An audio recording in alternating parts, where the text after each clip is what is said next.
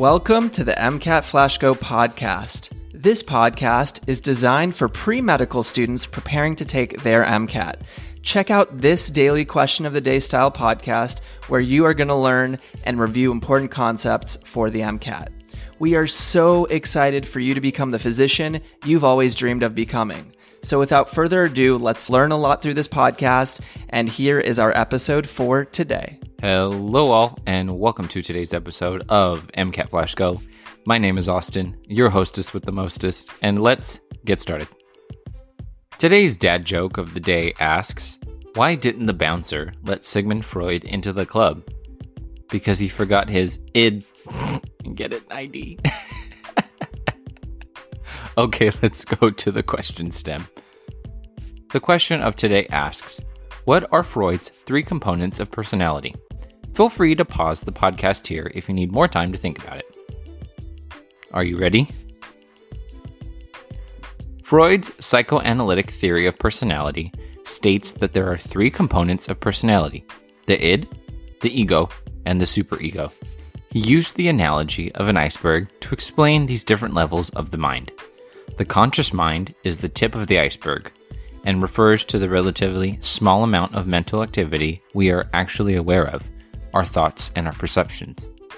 The subconscious is part of the iceberg just below the water's surface, things we become aware of if we try to, such as memories and stored knowledge. The unconscious mind is the 2/3 of the iceberg that lays below the surface of the water and includes the large part of our mind's processes that we will never be aware of. So, how does the id, ego, and superego fit in together? The MCAT Flash Go podcast. This podcast is designed for pre-medical students preparing to take their MCAT. Check out this daily question of the day style pod MCAT. We are so excited for you to become the physician. The superego, which represents a person's internalized standards and morals, develops around the age of 5 through socialization. This component is basically the perfectionist part of the mind and manifests in the conscious, subconscious, and unconscious minds. For example, Sarah knew that she could steal the supplies from work and no one would know about it. However, she knew that stealing was wrong, so she decided not to take anything, even though she would probably never get caught. The ego, which also functions in all three levels of the mind, operates on the reality principle in order to develop compromises between the id and the superego, aka dealing with reality. For example, in line at the salad bar, I really wanted to shove a handful of croutons into my mouth. However, since my boss was there, I decided to wait another minute or two until I sat down to eat, so she wouldn't see. Id creates the demands. Ego adds the needs of reality, and the superego adds morality to the action that was taken. I hope you are all doing your absolute best and studying well for the MCAT. Take care, and I will see you tomorrow.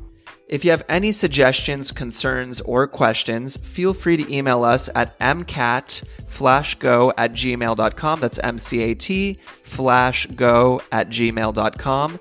And we would love to hear from you. We are powered by Pre-Med Consultants, which is an all-inclusive pre-med advising program.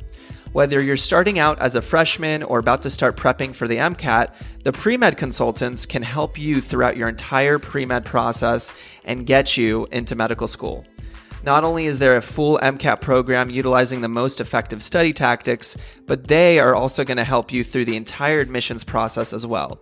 If you're interested in going to that next level and getting one-on-one mentorship, you can go to thepremedconsultants.com.